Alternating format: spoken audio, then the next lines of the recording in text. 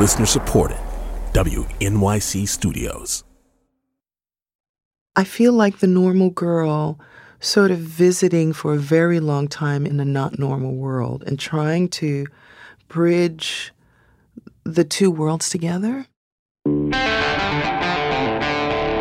This is Death, Sex, and Money, the show from WNYC about the things we think about a lot and need to talk about more. I'm Anna Sale.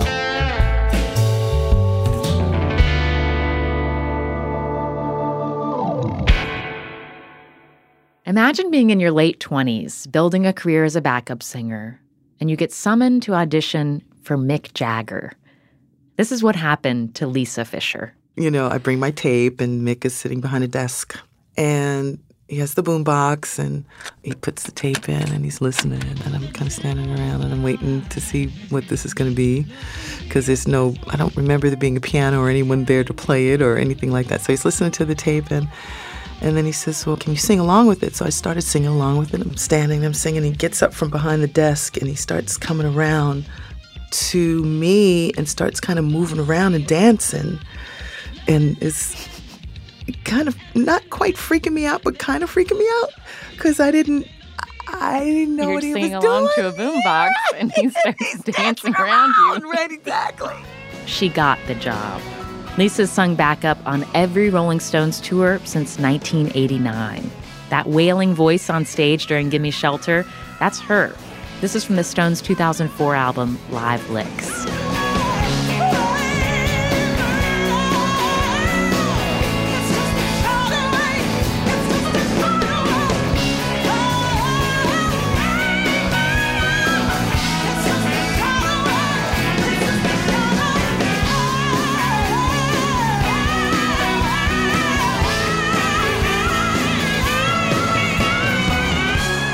Just the full-on bra-slinging, beer-chugging, screaming and yelling and tits in the air kind of audience. And it's been interesting to watch this audience grow up and now bring their kids and their grandkids. So it's just been insanely amazing.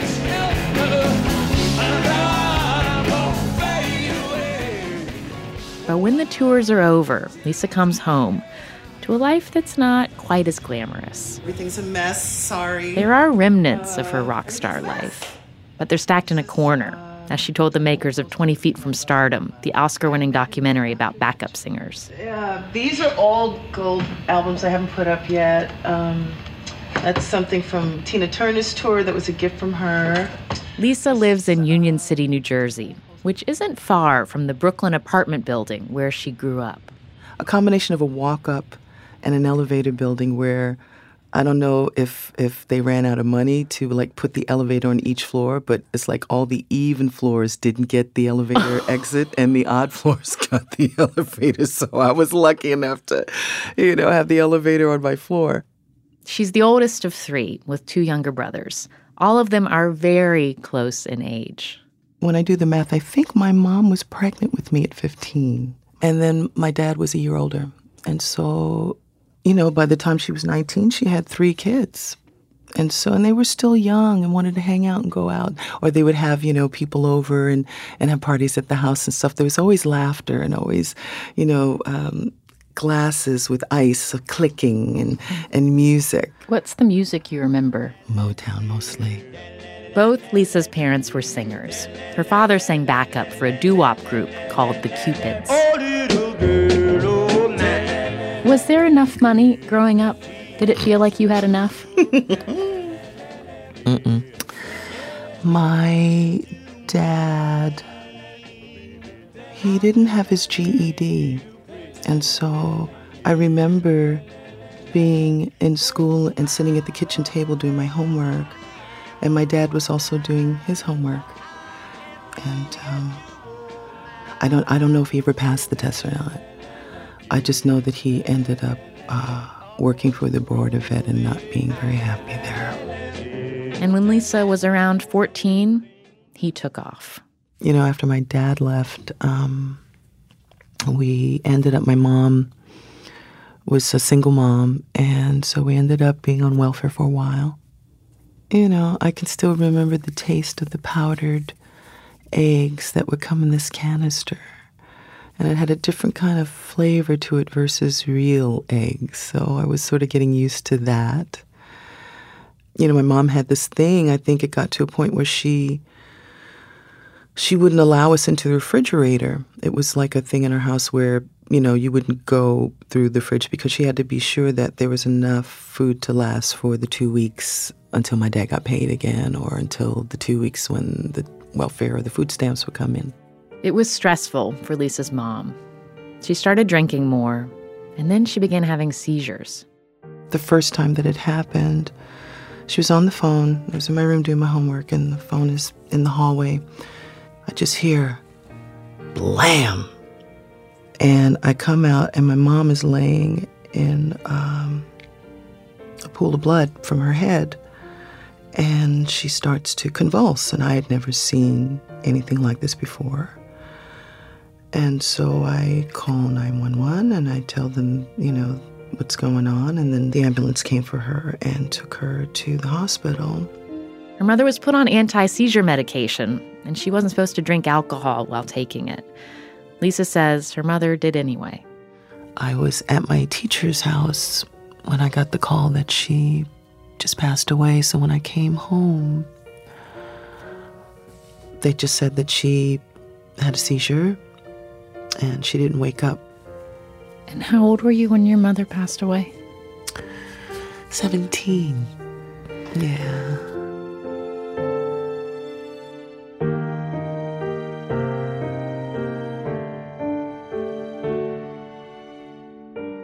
So you were nearing the end of school, trying to figure out what the next step was. You have these 2 younger brothers. Yeah. It's interesting. Luckily, my mom had an amazing sister who is kind of like my mother now. Our mother now, really. I call her auntie. My mom was like, want to get married, have my babies, homemaker, good wife, good mother. That's all I want. I'm good. My aunt, on the other hand, was like, I need a job. I need to work. I need to make my own money. I need to make my own way. It's like when I looked at my aunt, I almost felt more like her daughter in just my desire to break free and get out of the house and make my own money. So I kind of just gravitated more to watching how she lived her life, Lisa got a scholarship to study opera at Queens College. It covered tuition. And I was like, oh, this is so great, teaching me just this whole new world of melodies and language. And it was just lovely for me. But I still needed to get to Queens. And I still needed to eat lunch and things like that. So, I was just trying to figure out how I was going to live.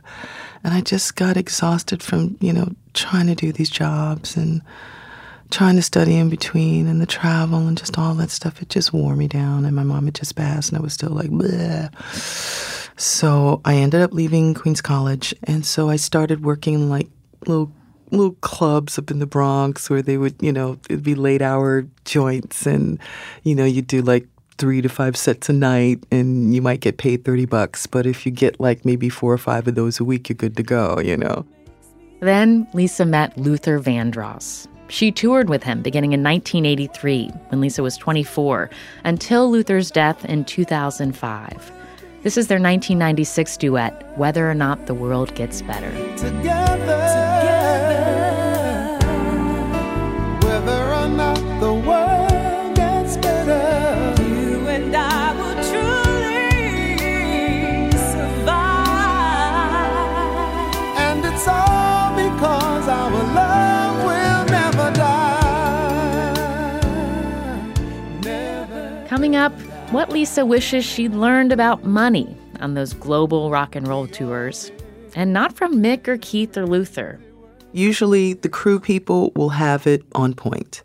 And like somebody told me a great story about, they would take their per diem, save their per diem, and buy gold coins, and ended up able to get a down payment for a really nice house.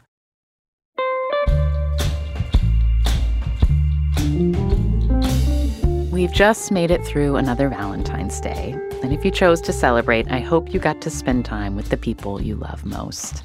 But we also know that the holiday can be a painful reminder of lost loves, and the isolation of the pandemic can magnify the pain of a breakup. If you need support to navigate all those feelings, check out our Breakup Survival Guide. There's a link to it in our show notes. It's a spreadsheet that we've been building with you for years now, crowdsourcing the activities, books, and the advice that has helped you when your heart has been tender at the end of a relationship. And for those of you in long-term relationships, we've been thinking about you too. Perhaps the pandemic has underlined a decision you need to make about your partnership, like moving in together or living apart, opening up your relationship, or something else might be on your mind. We're putting together a group of panelists to help you solve those relationship dilemmas. So record a voice memo telling us if you are struggling with a decision about your romantic relationship, and send it to us at deathsexmoney@wnyc.org.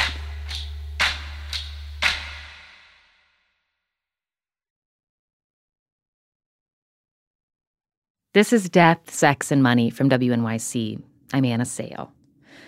By the time she was 32, Lisa Fischer's career was humming. She'd been working with Luther Vandross for nearly a decade and now had a solo album. She was a backup singer, breaking through. You've done your time, you've paid your dues, and now... Definitely paid her dues. This is from Live with Regis and Kathy Lee. They wanted to know about touring with the Rolling Stones. So what was it like working with them? Exciting. It was the first time I was on a private plane. They had beds on the plane. I bet they did. Ooh, oh, no, you're kidding! Stop! Will you stop? Lisa's single, How Can I Ease the Pain, hit #1 on the R&B charts. And then she won a Grammy. How Can I Ease the Pain, Lisa Fischer. It's a tie. Patti and Lisa Fischer, How Can I Ease the Pain? It was a tie with Patti LaBelle. And Lisa had sung backup on Patti's winning song. There's so many people to thank. There's so many people to thank. Oh, God. All the people. Like your life explodes. How do you remember that time? It's so funny when you say explodes. I just feel like, I look at every task that I have to do like a list, and I tick them off and then I keep moving. I would go from gig to gig to gig to gig.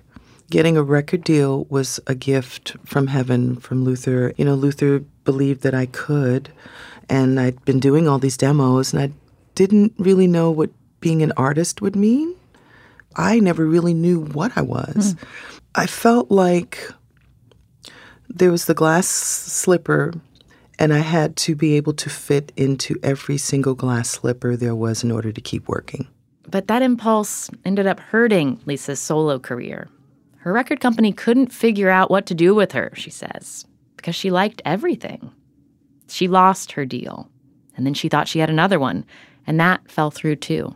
I'm in my early 30s, and trying to get me a deal after all this has happened felt like we were begging someone to do us a favor.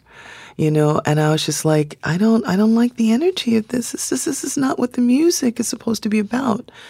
I kind of stepped back into what I felt good about doing. That was singing with someone else in the spotlight. She's backed up Dolly Parton, Beyonce, Lou Reed, and Bobby McFerrin, and toured with Tina Turner, Nine Inch Nails, and the Rolling Stones as recently as last fall. Lisa told the New York Times in 2013 that I reject the notion that the job you excel at is somehow not enough to aspire to, that there has to be something more. But there is still the money question.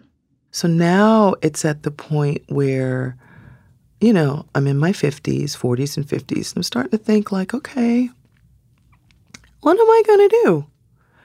How am I going to, feed myself? How am I going to be okay and not, have cat food at 80? Is that a concern after touring with the Rolling Stones and having a relationship with them for 25 years? Do you not feel financially secure? It is, and it really isn't casting any shadows on how they practice their business. It's really more a statement about music. And I'll speak for myself. All the things that I did not joined together as a thought. Like, so, when you think about a regular job, there's a fund and there's a retirement thing and there's insurance and blah, blah, blah, and there's a health thing, blah. As a singer, I wasn't thinking that way. You're staying at all these great hotels and, everybody's like spending money like water and, you're buying the caviar for breakfast and the yada, yada, because you can. And it's just so new and it's just so cool and blah, blah, blah. And now I'm looking like, that was stupid. That was really dumb. That literally went down the toilet.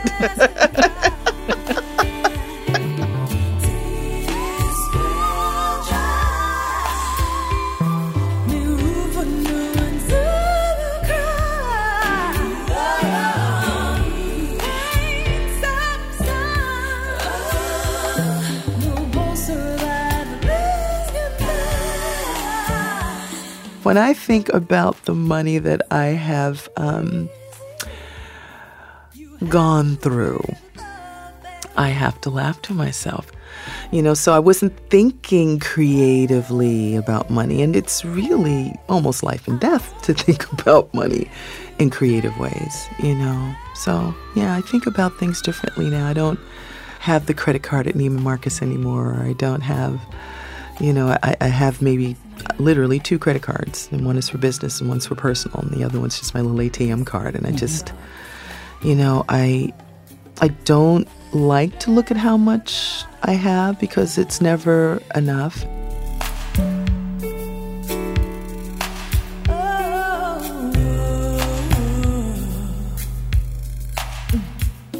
And that's a strange feeling for a woman who's wanted to work and earn her own money since she was a kid.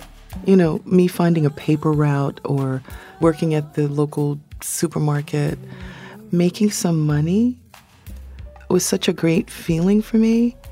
And it's so odd because I realized for me, I was talking to a therapist about this a while back, that my mother's rule about not going in the refrigerator, the first thing that I did was fill the refrigerator with food and things that I wanted to have because I bought it, So that feeling of being independent was just so powerful on one end, but also realized that was sort of leading into a food and eating disorder for me as well. When did you confront your eating disorder? Confront's an interesting word. I think most seriously, probably in the last 4 years. I'm not throwing up anymore, which is great. I have moments when I still overeat, but it's like I just want to be healthy about my choices and not beat my own butt about when I have a moment when it's not the best choice. And to really get down to understanding the words, loving myself. Everyone's dealing with something, and it's the act of losing is something that I feel that we aren't taught how to feel about that kind of thing. You just feel how you feel, and you learn your survival techniques however you learn them.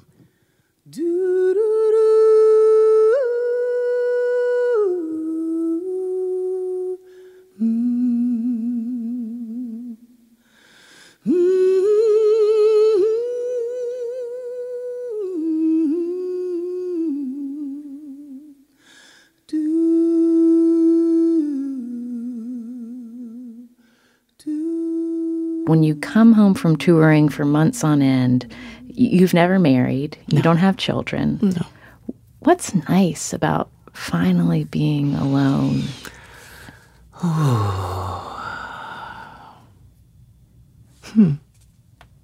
Some days I wonder if there is something nice about it. It's a fiasco at my house. It looks like a transient woman with suitcases has exploded in my apartment.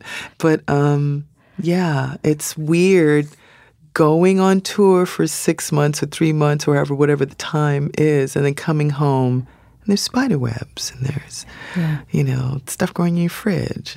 But when I get home, I sort of feel like I can breathe. I don't have the weight of feeling like I'm going to fail at something.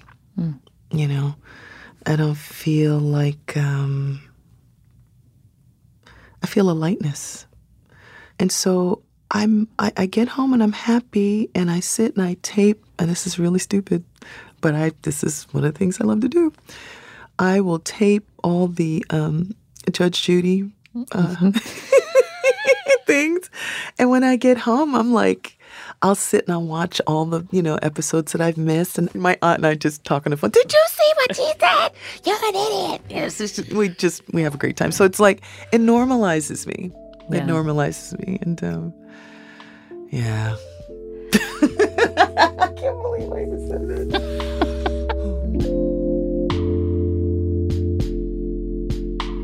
That was Lisa Fischer in a conversation we recorded back in 2015. I recently called up Lisa at home. She now lives in Brooklyn, and she told me she did not perform for much of 2020 with venue shutdowns and her own anxiety about COVID. But she started doing shows again last year and was getting herself ready for a gig when I called. I was afraid to go get my mail from the mailbox. I was afraid to I would look at the bottom of my front door and see, the light peeping in from outside. And I thought to myself, is there COVID coming underneath my door into my apartment?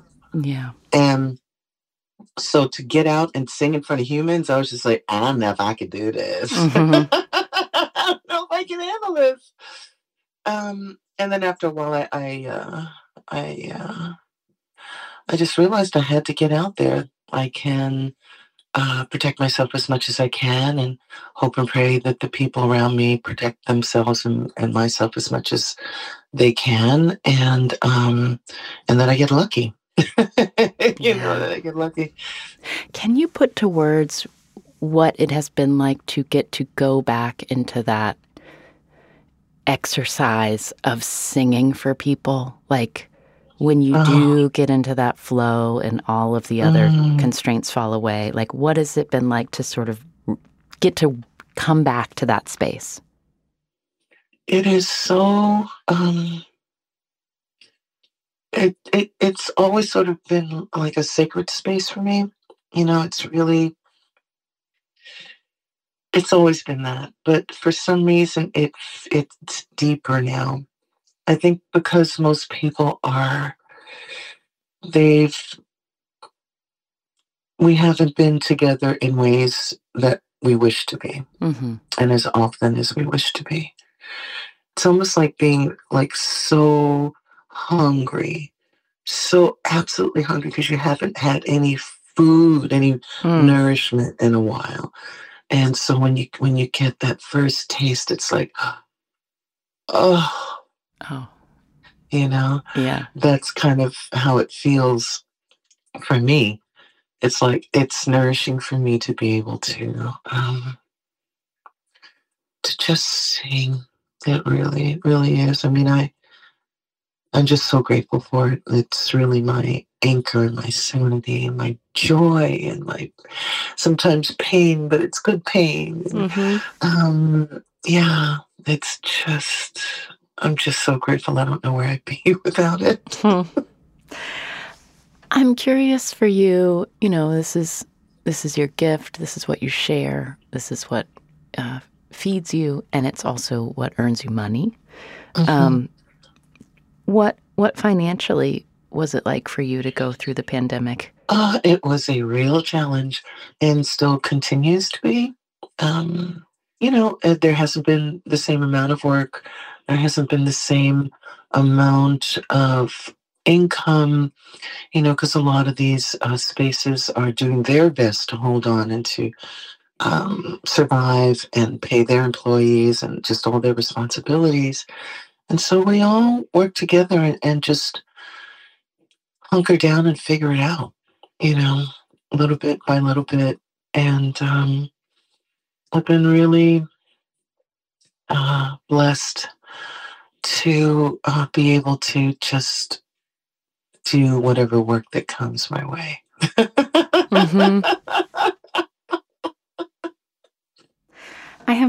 question for you, Lisa, and that is, when we spoke before, you talked about your aunt and feeling very close to her, especially after your mother's death.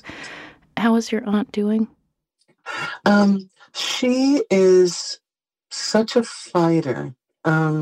She got COVID last year and was hospitalized and has dementia.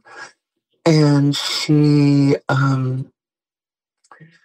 was isolated. You know, she had to be isolated, and that was not healthy for her. Mm-hmm. But, you know, we prayed through and we begged and asked them if we could come and see her just so that she can hear a voice that she recognizes, because she's in an environment that's alien to her, you know, and it was for almost over a month. She had some complications, but she is thriving now. She's doing well. God is good. I mean, we prayed really hard. We were afraid we were going to lose her, but she's hanging in there at 81, 82. And, you know, she still remembers who we are, and she's happy. Yeah. Do you all still enjoy Judge Judy together? Yes. She's amazing. She brings such joy. She's such a... she's my angel. She truly is.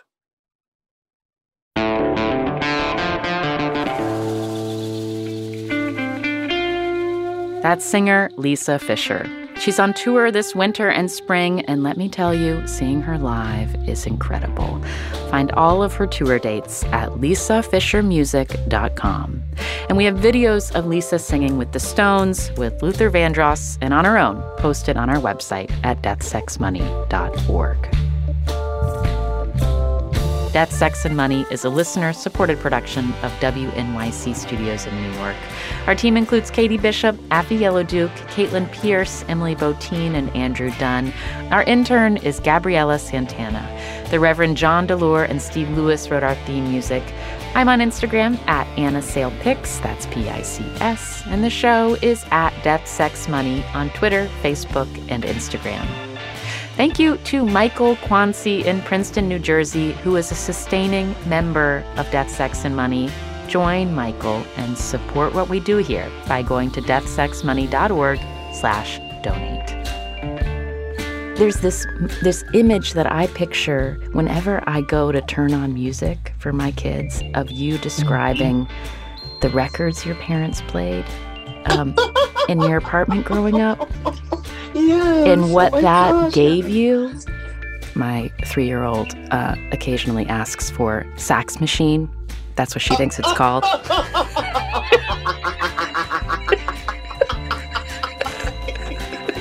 sorry, it's so funny. Oh my God. I'm Anna Sale, and this is Death, Sex, and Money from WNYC.